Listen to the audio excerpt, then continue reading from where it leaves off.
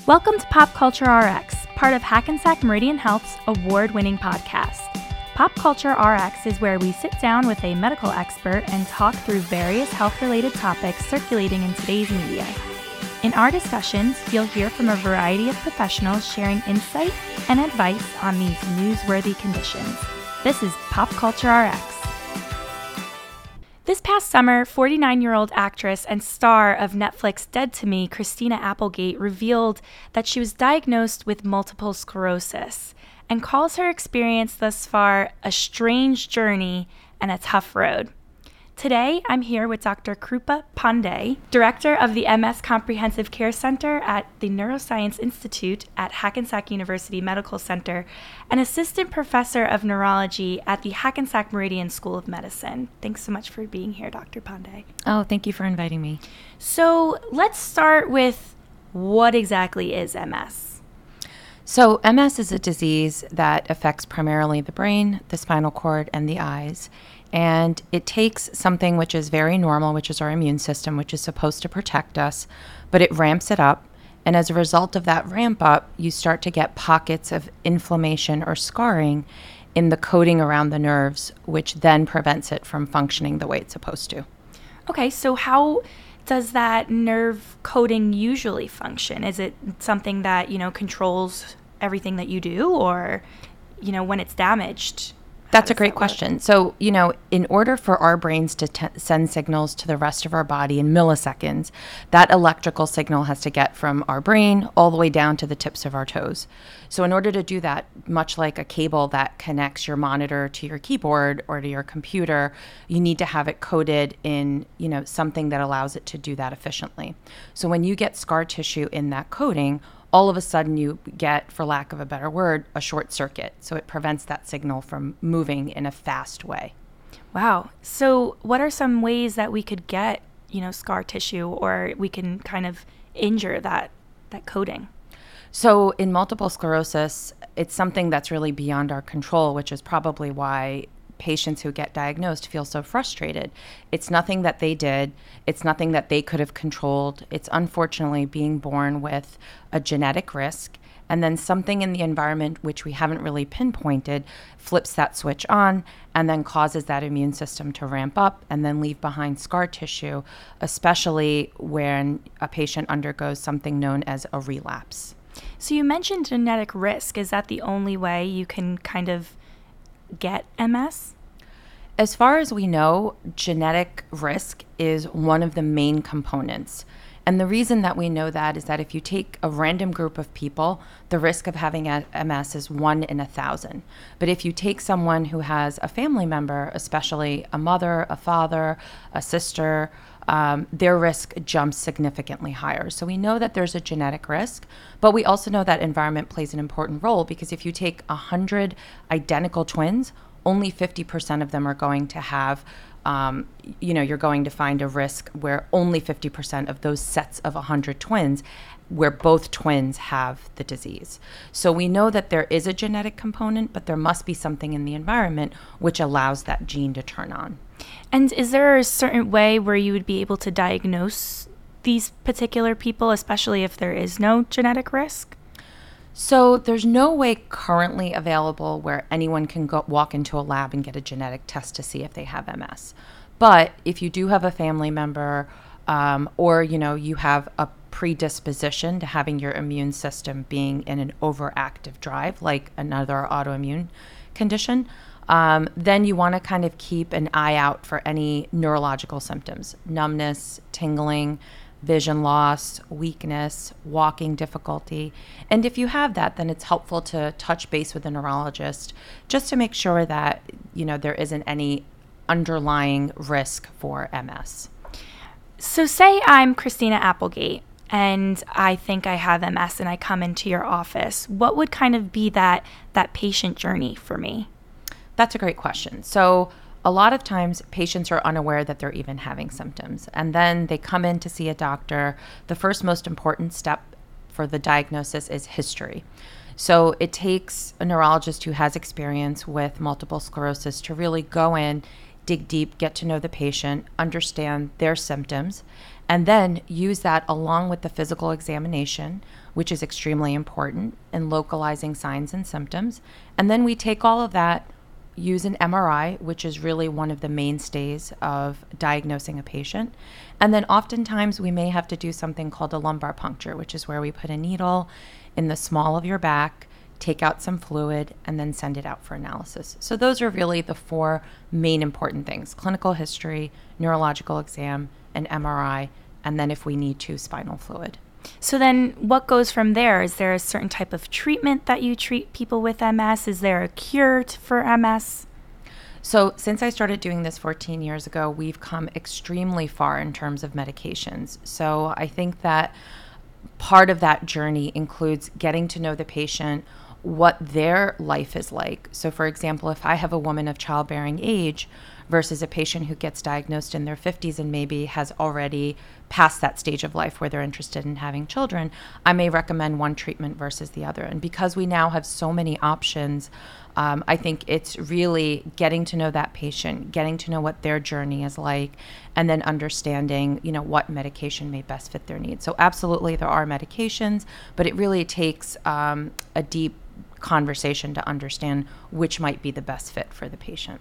Are there any, other type of treatments that could help the patient beyond medication? So maybe it's, massages every week to massage their muscles and to get them moving, or, different types of intervention beyond medication.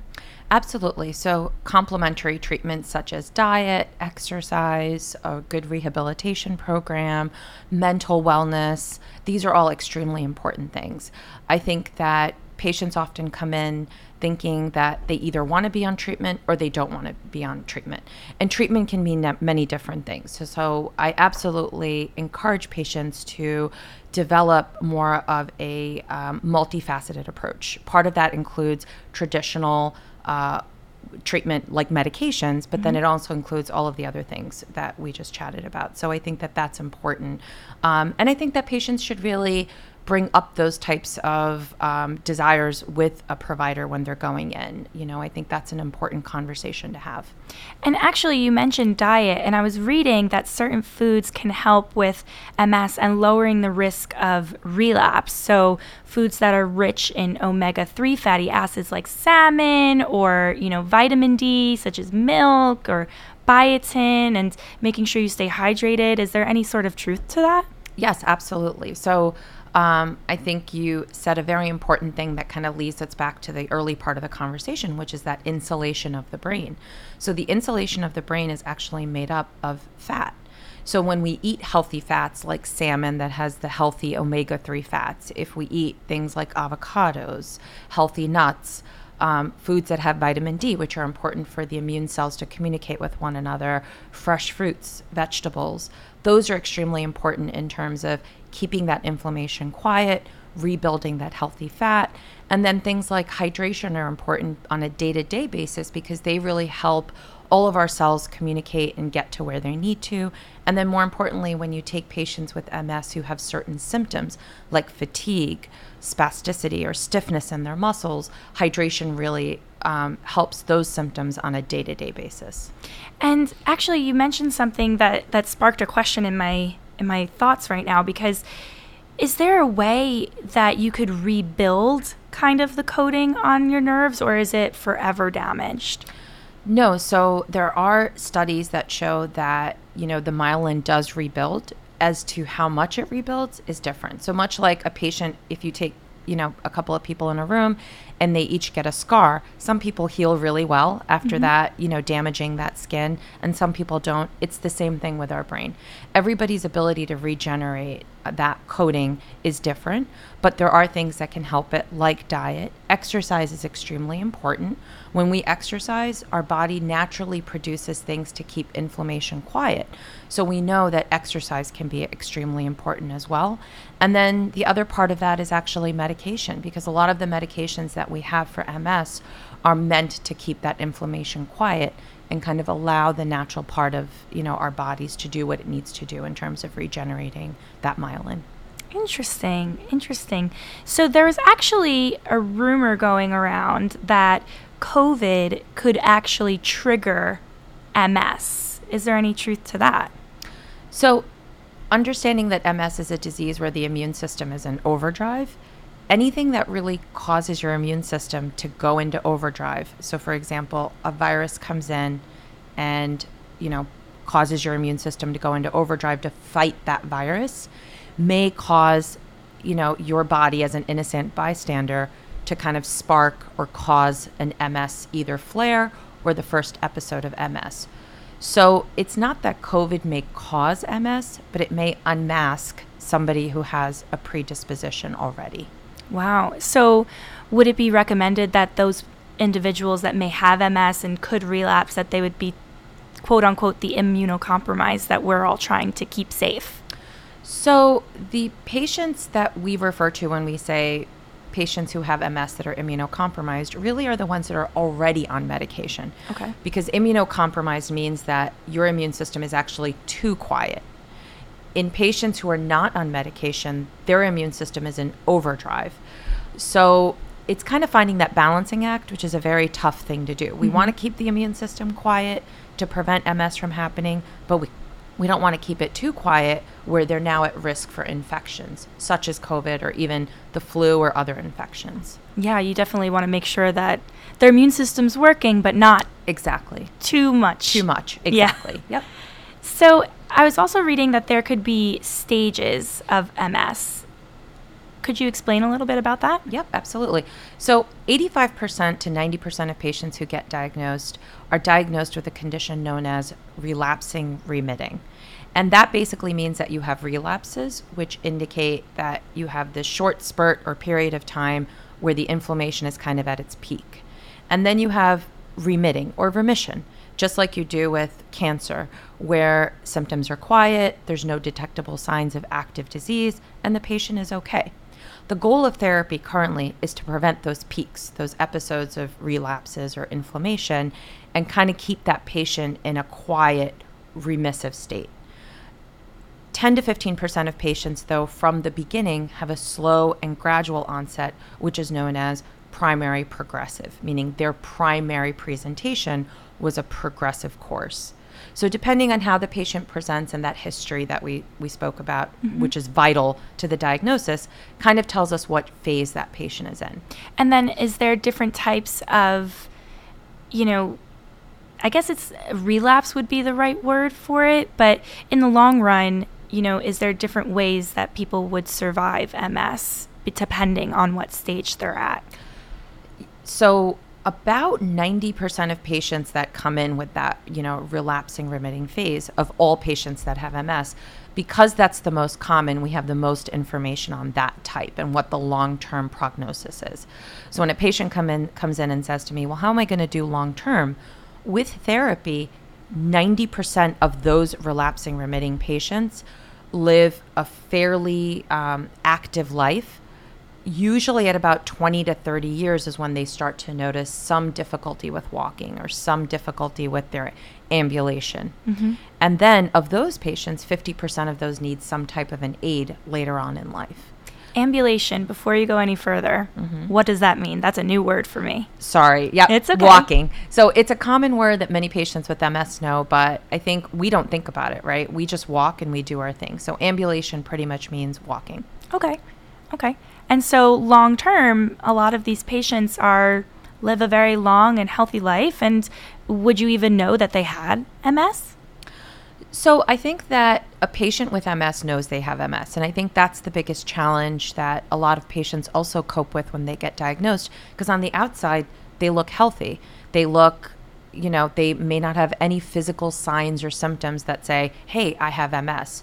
But on the inside, we do have what's known as silent symptoms: fatigue, memory difficulty, mood difficulty, spasticity or stiffness. That can be really tough things. So when we talk about disabling qualities, right, or disabling symptoms, a lot of those aren't just the physical symptoms that we can see, like ambulation or walking, but really the silent symptoms too. So I think that it's a very tough thing to just label someone and say, well, you look great, you must not have MS, because we really don't know what's going on the inside. And I think that's why it's important for patients, number one, to recognize what the symptoms could be so they can bring them to their provider and look for possible symptoms or treatments.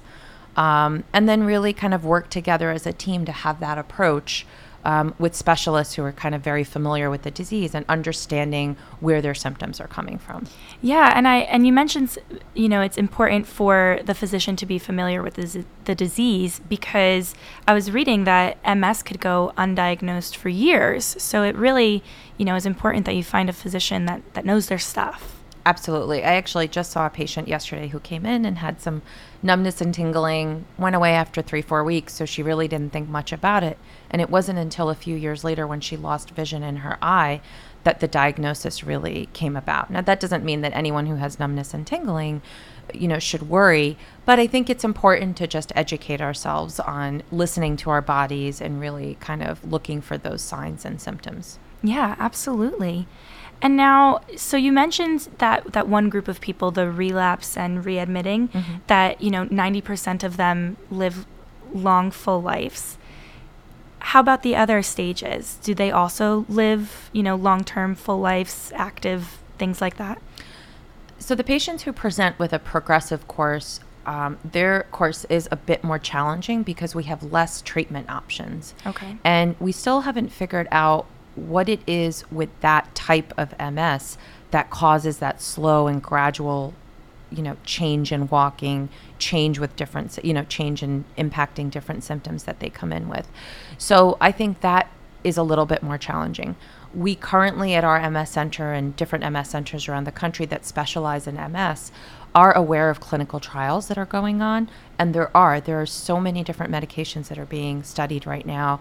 And especially if individuals are under the age of 60, we really encourage patients to participate in clinical trials, because currently there's only one FDA-approved treatment for that stage of MS. So it's important that we get patients who are interested in really kind of helping themselves as well as the MS community participate in trials that really are looking at that specific stage of MS. Yeah, and you mentioned clinical trials, and to me that seems like a scary word. Like, ooh, I don't know if I want to be the test dummy for such a drug or a medication or a treatment. Are clinical trials considered safe? I think that the anxiety around participating in a clinical trial really comes from the fear of the unknown. I think that it's a personal choice. And I think that when a patient is interested in a clinical trial, the first step is talking to the provider or the investigator who's running the clinical trial about what it means for that particular trial. So we have a couple of different stages of trial. Most clinical trials that patients are able to participate in a large group are what's known as phase 3 trials. These trials have already gone through phase 1, which is looking at that particular intervention or whatever it is in the clinical trial that we're testing in a group of animals. Phase 2 is where we take that item of interest, and then we look at it in a larger population of patients. And then phase 3, which is where most clinical trials are done, is really looking at it in a more objective but large-scale form. So we're talking about thousands of patients typically. Now, in most MS clinical trials these days, we really have gotten rid of what's known as the dummy part of the trial, meaning a placebo group. There's no such group anymore. Now we really look at a known drug compared to an unknown drug. And again, I think it's a personal choice. So I think that it's a very important thing to think about. And I think that if it makes sense for the patient and they feel comfortable, I think it's a great way to really be a part of, medicine and science. Yeah, and actually I didn't know that kind of for MS that the placebo is taken out of it. So no matter what, you're receiving care, which is important for a lot of people making that decision. Absolutely. Any recommendations for anyone listening that might think they have MS or might have MS currently? What kind of advice would you give them? I do think that multiple sclerosis is one of those conditions where having a specialist and having a team who understands the condition, who really are passionate about caring for their patients with MS is extremely important. I don't think that it's a condition where not doing something is okay. I think I applaud patients like, people who have MS that are coming forth and sharing their story, because I think that really destigmatizes the disease. A lot of people have this notion that I'm going to get diagnosed with MS and I'm immediately going to need a cane or a wheelchair. Mm-hmm. One group of patients that we haven't spoken about are men. MS is 2 times more likely to affect women than it is to affect men. But I think that that's also an unspoken population of patients that really are sometimes nervous or afraid of coming out with their diagnosis, because they may feel that for them, not being able to walk, not being able to do certain things is not okay to talk about. So I think that even for our male patients, it's important to come out, share their story, and kind of understand, and connect with other people who may have the disease. I'll oftentimes hear patients come in and say, I didn't realize that my neighbor down the street knew someone or has MS until I told them that I had MS. So I think it's a lot more common than we probably think it is. And I think it's important to just, share your story. Absolutely. Well, thank you so much for being here today. You're welcome. Thank you for inviting me. Yeah. If you have a topic you'd like for us to cover, submit your ideas on hmh4u.org/podcast. Your suggestion could be included in the You Asked For It special episodes. The material provided through this Health U podcast is intended to be used as general information only and should not replace the advice of your physician. Always consult your physician for individual care.